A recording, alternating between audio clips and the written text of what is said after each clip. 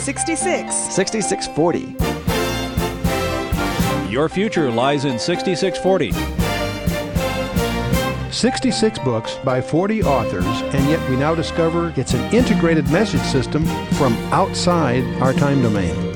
Welcome to 6640, the ministry outreach of Koinonia House and Koinonia Institute. Today's Bible teacher is Chuck Missler, connecting the Bible to your life and the world around you. In today's study, Chuck completes his teaching on the book of Lamentations, chapters 1 and 2.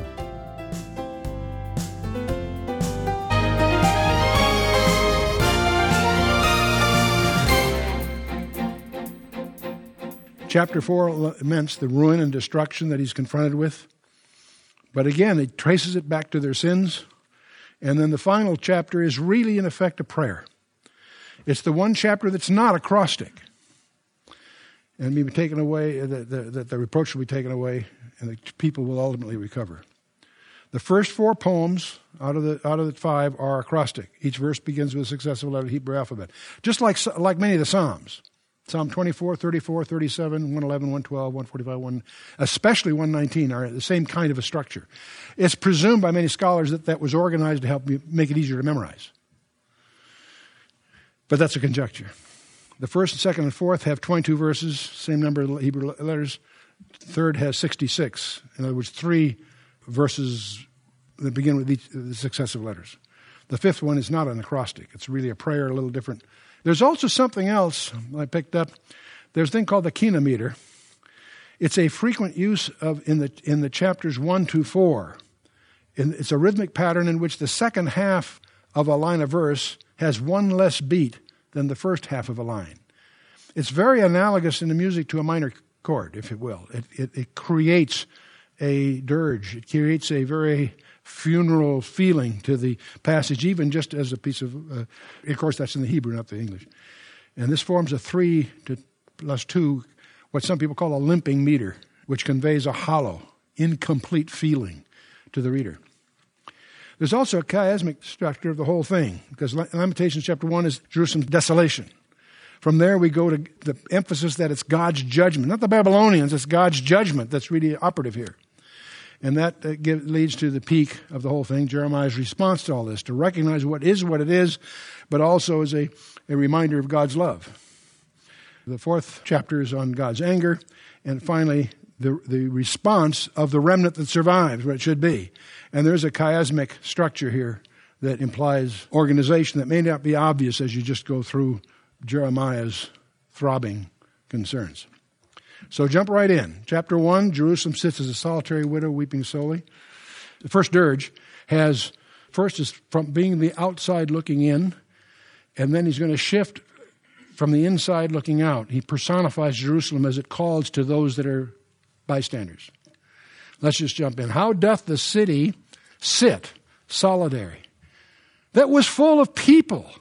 How is she become as a widow? She that was great among the nations and princess among the provinces, how is she become a tributary? So, you see, the whole concept of widowhood in the Old Testament depicts a position of helpless despair is the idea. It's often linked to orphans or strangers that couldn't protect themselves and so forth. That's an idiom in the Hebrew. Verse 2, she weepeth sore in the night, and her tears are on her cheeks. Among all her lovers she hath none to comfort her. All her friends have dealt treacherously with her. They are become her enemies. You notice the whole idiom here isn't that of a critic. It's one of a compassionate concern. He's involved. And it's interesting that Jeremiah is called the weeping prophet. There was another one that wept over Jerusalem some 600 years later, because of what was going to happen to her. To Jeremiah, the destruction of Jerusalem was history. To Jesus, when he wept over Jerusalem, it was a matter of prophecy, yet future.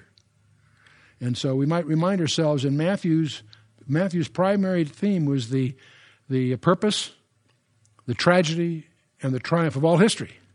The purpose of all history, the tragedy of all history, and the triumph of all history. And the last few verses of chapter 23 of Matthew, Jesus having ridden that donkey into Jerusalem, says, O Jerusalem, Jerusalem, thou that killest the prophets and stonest them which are sent unto thee, how often would I have gathered thy children together, even as a hen gathered chickens under her wings? That's the purpose of all history. But you would not. That's the tragedy. Behold, your house is left unto you desolate. And when Jesus is weeping over that, 38 years later, again, the Romans, again on the 9th of Av, on the Jewish calendar, destroyed the place. You would not. Here's the triumph, though. Doesn't leave without hope. But I say unto you, ye shall not see me henceforth, until ye shall say, Blessed is he that cometh in the name of the Lord. There is a bright day coming. Till ye shall say. Those milestones are important. Well, let's get back to Jeremiah and Lamentations, because he will do that. He'll pick up on that in chapter 3. But we're still in chapter 1. Judah has gone into captivity because of affliction, because of great servitude. She dwelleth among the heathen, she findeth no rest. All her persecutors overtook her between the straits. The ways of Zion do mourn, because none come to the solemn feasts. All her gates are desolate. Her priests sigh, her virgins are afflicted, and she is in bitterness. Her adversaries are the chief, her enemies prosper, for the Lord hath afflicted her for the multitude of her transgressions. Let's not lose sight of the purpose here. This is God doing this to them, in effect. Babylon's just the instrument. For the Lord hath afflicted her for the multitude of her transgressions. Her children are gone into captivity before the enemy. And from the daughter of Zion all her beauty is departed. Her princes are become like harts that find no pasture. Harts being a deer, an antelope type thing.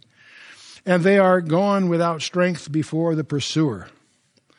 Jerusalem remembered in the days of her affliction and her miseries all her pleasant things that she had in the days of old. When her people fell into the hand of the enemy, and none did help her, the adversaries saw her and did mock at her Sabbaths. Jerusalem has grievously sinned, therefore she is removed. All that honored her despise her, because they have seen her nakedness, yea, she sigheth and turneth backward. All the way through here will echoes of the real cause is Jerusalem's behavior. The fact that Babylon conquered her is just simply God's instrument. Her filthiness is in her skirts. She remembered not her last end. Therefore, she came down wonderfully, and she had no comforter. O Lord, behold my affliction, for the enemy hath magnified himself. The adversary hath spread out his hand upon her pleasant things, for she hath seen that the heathen entered into her sanctuary, whom thou didst command that they should not enter into the congregation. The Gentiles were in the temple. To them that was an anathema. The heathen were not to be allowed there. Well, they're running the place. They're tearing it apart, stealing the valuables, burning it down. See, this building was what they had relied on for their security. Should be relying on God, not the building. But that was a symbol of their, like a fetish in a sense. This very thing that they had relied on is now defiled before their eyes.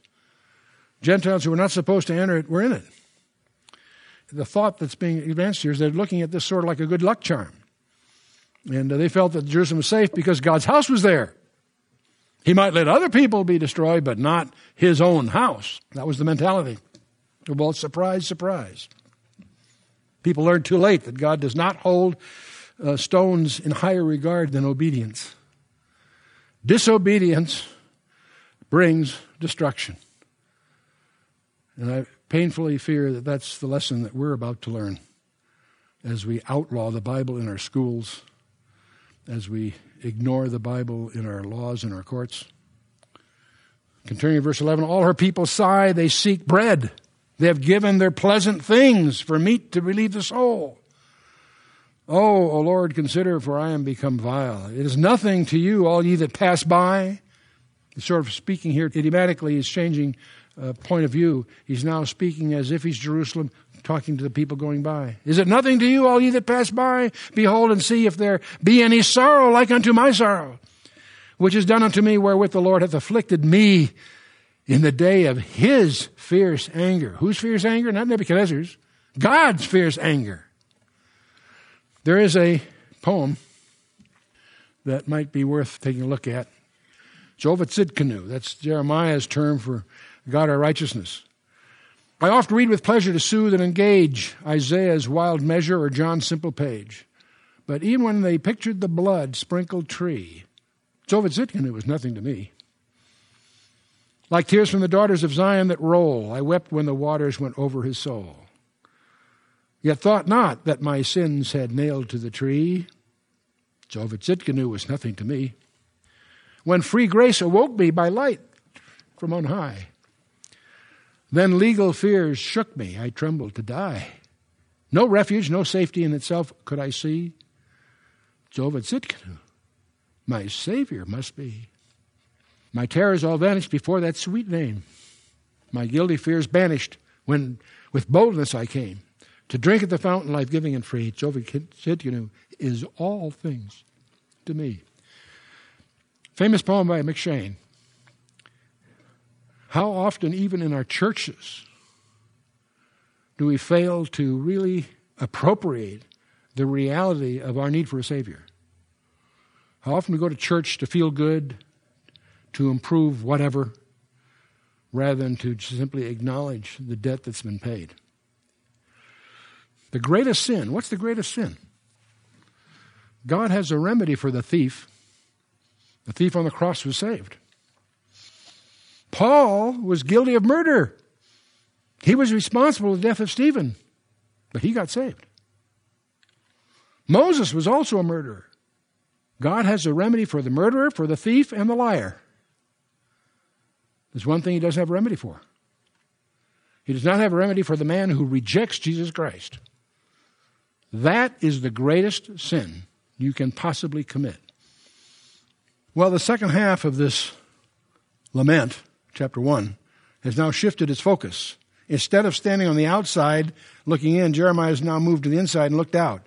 Jerusalem herself is calling to those around to take note of her condition. From verses 12 to 19, Jerusalem's call to those who had observed her desolation. And the last couple, it's finally her call to the Lord himself. From above hath he sent fire into my bones, and hath prevailed against them. He hath spread a net for my feet. He hath turned me back. He hath made me desolate and faint all the day. The yoke of my transgressions is bound by his hand. They are wreathed. They come up from my neck. He hath made my strength to fall. The Lord hath delivered me into their hands, from whom I am not able to rise up. The Lord hath trodden under foot all my mighty men in the midst of me. He hath called an assembly against me to crush my young men. The Lord hath trodden the virgin, the daughter of Judah, as in a winepress. The word winepress is often used throughout the Bible as an idiom of judgment. Isaiah 63 pictures the Lord coming in his second coming, covered with blood, treading the winepress of his judgment. Revelation 14 uses the same idioms. Revelation 19, he's riding a white horse with his vesture dipped in blood. Not his blood, the blood of his enemies. The winepress all the way through. For these things I weep. Mine eye runneth down with water. That's why we call him the weeping prophet. Because the comforter that should relieve my soul is far from me. My children are desolate because the enemy prevailed. This is where Jesus, 600 years later, also weeps over the city of what's going to happen to her. Here he's speaking of a fait accompli. It's done. Jesus is describing it before it happens, some 38 years in advance. To Jeremiah, it was a matter of history. To Jesus, it was a matter of prophecy. Zion spreadeth forth her hands, and there is none to comfort her. The Lord hath commanded concerning Jacob that his adversary should be round about him. Jerusalem is as a menstruous woman among them. The Lord is righteous, for I have rebelled against his commandment. Hear, I pray you, all people, and behold my sorrow. My virgins and my young men are gone into captivity. Why? The Lord is righteous. See, God is not wrong here. God is righteous. For I, Jerusalem speaking idiomatically here, I have rebelled against his commandment. That's the real reason that Jerusalem now lays in smoldering ruin. I called for my lovers, but they deceived me. My priests and mine elders gave up the ghost in the city while they sought their meat to relieve their souls. Wow. What weight lies around the necks of the false spiritual leaders? It's their burden. Behold, O Lord, for I am in distress. My bowels are troubled. My heart is turned within me. For I have grievously rebelled. Abroad the sword bereaveth. At home there is as death. They have heard that I sigh. There is none to comfort me. All mine enemies have heard of my trouble. They are glad that thou hast done it. Thou wilt bring the day that thou hast called, and they shall be like unto me. Let all their wickedness come before thee, and do unto them as thou hast done unto me, for all my transgressions, for my sighs are many, and my heart is faint. Called the Wailing Wall of the Bible. It's like a paean of pain, a poem of pity, a proverb of pathos, a hymn of heartbreak, a psalm of sadness, a symphony of sorrow. These are echoes of J. Vernon McGee's presentation on this. And it's interesting how seminary-trained pastors always have alliteration, right? That's how. But here it sort of works, doesn't it? A paean of pain, a poem of pity, a proverb of pathos, a hymn of heartbreak, a psalm of sadness, a sympathy of sorrow, and a story of sifting. Let's go to chapter 2. The national sins are the cause of the misery. This is the second dirge. It's the punishment of Jerusalem's sin. We're going to find about God's anger, Jeremiah's grief, and Jeremiah's plea. And that's the way it sort of organizes. How hath the Lord covered the daughter of Zion with a cloud in his anger, and has cast down from heaven unto the earth the beauty of Israel, and remembered not his footstool in the day of his anger. The Lord hath swallowed up all the inhabitants of Jacob, and hath not pitied. He hath thrown down his wrath, the strongholds of the daughter of Judah. He hath brought them to the ground. He hath polluted the kingdom and the princes thereof. He hath cut off in his fierce anger all the horn of Israel, the authority, the power of Israel. He hath drawn back his right hand from before the enemy, and he had burned against Jacob like a flaming fire, which devoureth round about. He hath bent his bow like an enemy. He stood with his right hand as an adversary, and slew all that were pleasant to the eye in the tabernacle of the daughter of Zion. He poured out his fury like fire. The Lord was as an enemy. He hath swallowed up Israel. He hath swallowed up all her palaces. He hath destroyed his strongholds, hath increased in the daughter of Judah mourning and lamentation. God took full responsibility for all this. God took responsibility for what Nebuchadnezzar had done. God allowed him to destroy, Nebuchadnezzar to destroy the city of Jerusalem. God used him as a rod. Just as he had used the Assyrians against the northern kingdom. What's the lesson here? We need to recognize the hand of God in our own lives. God's in control. He really is. And he hath violently taken away his tabernacle as if it were a garden. He hath destroyed his palaces of the assembly. The Lord hath caused the solemn feasts and the Sabbaths to be forgotten in Zion, and hath despised the indignation of his anger, the king and the priest. The Lord hath cast off his altar. He hath abhorred his sanctuary. He hath given up into the hand of the enemy the walls of her palaces. They have made a noise in the house of the Lord as in the day of a solemn feast. The very temple that God had blessed, he'd given instructions for its building. His very presence had been there at one time. And now he can say, the day came that I abhorred that temple. Makes you wonder, is your church something that God delights in still? Or is it something that actually interferes with his cause or purposes? We must be careful we're not guilty of the sin of presumption. Boy, they sure were. The Lord hath purposed to destroy the wall of the daughter of Zion. He hath stretched out the line. He hath not withdrawn his hand from destroying.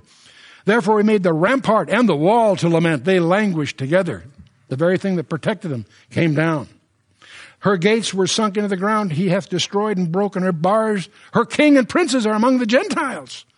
The law is no more. The prophets also find no vision from the Lord. The elders of the daughter of Zion sit upon the ground and keep silence. They have cast up dust upon their heads. They have girded themselves with sackcloth. The virgins of Jerusalem hang down their heads to the ground. Mine eyes do fail with tears. You know, it's interesting. As you read this, you realize Jeremiah isn't a objective, distant critic. He's involved. He's committed. He's a participant. He's in the middle of all this. Mine eyes do not fail with tears. My bowels are troubled. My liver is poured out upon the earth for the destruction of the daughter of my people, because the children of the sucklings swoon in the streets of the city. He lost his health. He gave up everything, including his health, for his commitment to the truth. They say unto the mothers, where is corn and wine? When they swooned as wounded in the streets of the city, when their soul was poured out into their mother's bosom. Boy, is there anything more painful than the cry of your children when you can't provide their basics for them? What thing shall I take to witness for thee? What thing shall I liken to thee, O daughter of Jerusalem? What shall I equal to thee, that I may comfort thee, O virgin daughter of Zion? For thy breach is great like the sea. Who can heal thee? Thy prophets have seen vain and foolish things for thee. They have not discovered thine iniquity to turn away thy captivity, but have seen for thee false burdens and causes of banishment. Boy, what a burden on the spiritual leadership. It's the prophets and the leadership that are at fault, that have not called these things properly. Jeremiah's focus was a false prophet's hastening rather than hindering Jerusalem's downfall. God had threatened to destroy Jerusalem because of their sin, and the prophets were supposed to announce this impending disaster and exhort the people to repent, and they didn't. They didn't. Unfortunately, though Jeremiah and Ezekiel were faithful to the prophets of God, others were tickling the people's ears with rosy predictions of peace and prosperity. They were appearing on their television channels with Rolex watches and so on. All that pass by clap their hands at thee. They hiss, wag their head at the daughter of Jerusalem, saying, is this the city that men call the perfection of beauty, the joy of the whole earth? All thine enemies have opened their mouth against thee. They hiss and gnash the teeth. They say, we have swallowed her up. Certainly this is the day we looked for. We have found, we have seen it. You know, the enemy outside is elated.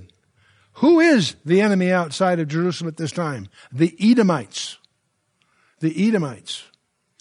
And you have this strange verse that concludes Psalm 137, an imprecatory psalm where the psalmist is hoping for the opportunity to dash the heads of the children against the rocks. When you read Psalm 137, you come to that last verse, it baffles you. What's that doing there? And what he's really talking about is aspiring to do to the Edomites what the Edomites were aspiring to do to Jerusalem. It's an echo of this whole thing, by the way.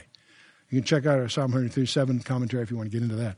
The Lord hath done that which he hath devised. He hath fulfilled his word that he had commanded in the days of old. He hath thrown down. He hath not pitied. He hath caused thine enemy to rejoice over thee. He hath set up the horn of thine adversaries. Horn being authority. We're going to discover the parallelism between these passages and Deuteronomy 28, where in the Torah Moses lays down the curses if they don't obey. And this is structured right against that. We'll see that shortly. Because the Lord hath done that which he hath devised. He hath fulfilled his word, is what he's saying. God is assuming responsibility here. In fact, Jeremiah is lamenting the fact that he's just simply doing what he promised he would do. He hath thrown down, hath not pitied. He hath caused thine enemy to rejoice over thee. He hath set up the horn, the authority, if you will, of thine adversaries. Their heart cried unto the Lord, O wall of the daughter of Zion, let tears run down like a river day and night. Give thyself no rest. Let not the apple of thine eye cease. Arise. Cry out in the night, in the beginning of the watches. Pour out in thine heart like water before the face of the Lord. Lift up thy hands toward him for the life of thy young children that faint for hunger in the top of every street. This was all predicted graphically by Moses in Leviticus 26. Graphic detail. When Moses warned them of the consequences of disobedience to God's law. Behold, O Lord, and consider to whom thou hast done this. Shall the women eat their fruit? The children of a span long? Shall the priest, the prophet, be slain in the sanctuary of the Lord? Whew. The young and the old lie on the ground in the streets. The virgins and my young men are fallen by the sword. Thou hast slain them in the day of thine anger. Thou hast killed, and am not pitied. Thou hast called as in a solemn day my terrors round about, so that in the day of the Lord's anger none escaped nor remained. Those that I have swaddled and brought up hath mine enemy consumed. When Babylon finally broke through Jerusalem's defenses, the soldiers were angry because it took them 30 months. They were held at bay. Pretty effective against that kind of an army. They made no distinction between age and sex. The bloodthirsty Babylonians butchered uncounted thousands. There are no records. Okay, for your next session, read through chapters 3 through 5, and we'll review those in the next session. Let's close with a word of prayer. Father, we just thank you for this word, heavy though it is. We pray, Father, that we may listen to the spiritual leaders that will call us back to you and not trust in secular alliances or other resources, but to look to you as our God, our refuge, our very present help in trouble. Oh, Father, we pray through your Holy Spirit that you would help us appropriate to ourselves the lessons that Jeremiah has here for us as we commit ourselves without any reservation into your hands, looking only to you, Father, as we commit ourselves in the name of Yeshua, our Lord and Savior, Jesus Christ. Amen.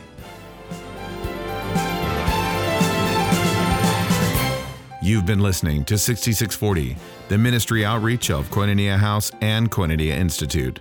Today's Bible teacher was Chuck Missler, teaching through the book of Lamentations. Download the new K-House TV app to access an ever-growing collection of free resources. Visit the Apple or Android App Store and search K-House TV on your Roku or Fire TV streaming device. Thank you for listening to 6640 and for your continued prayerful support of this ministry. Until next time, as we continue this series, may God bless you with the knowledge of His Son, Jesus Christ, as you study His Word.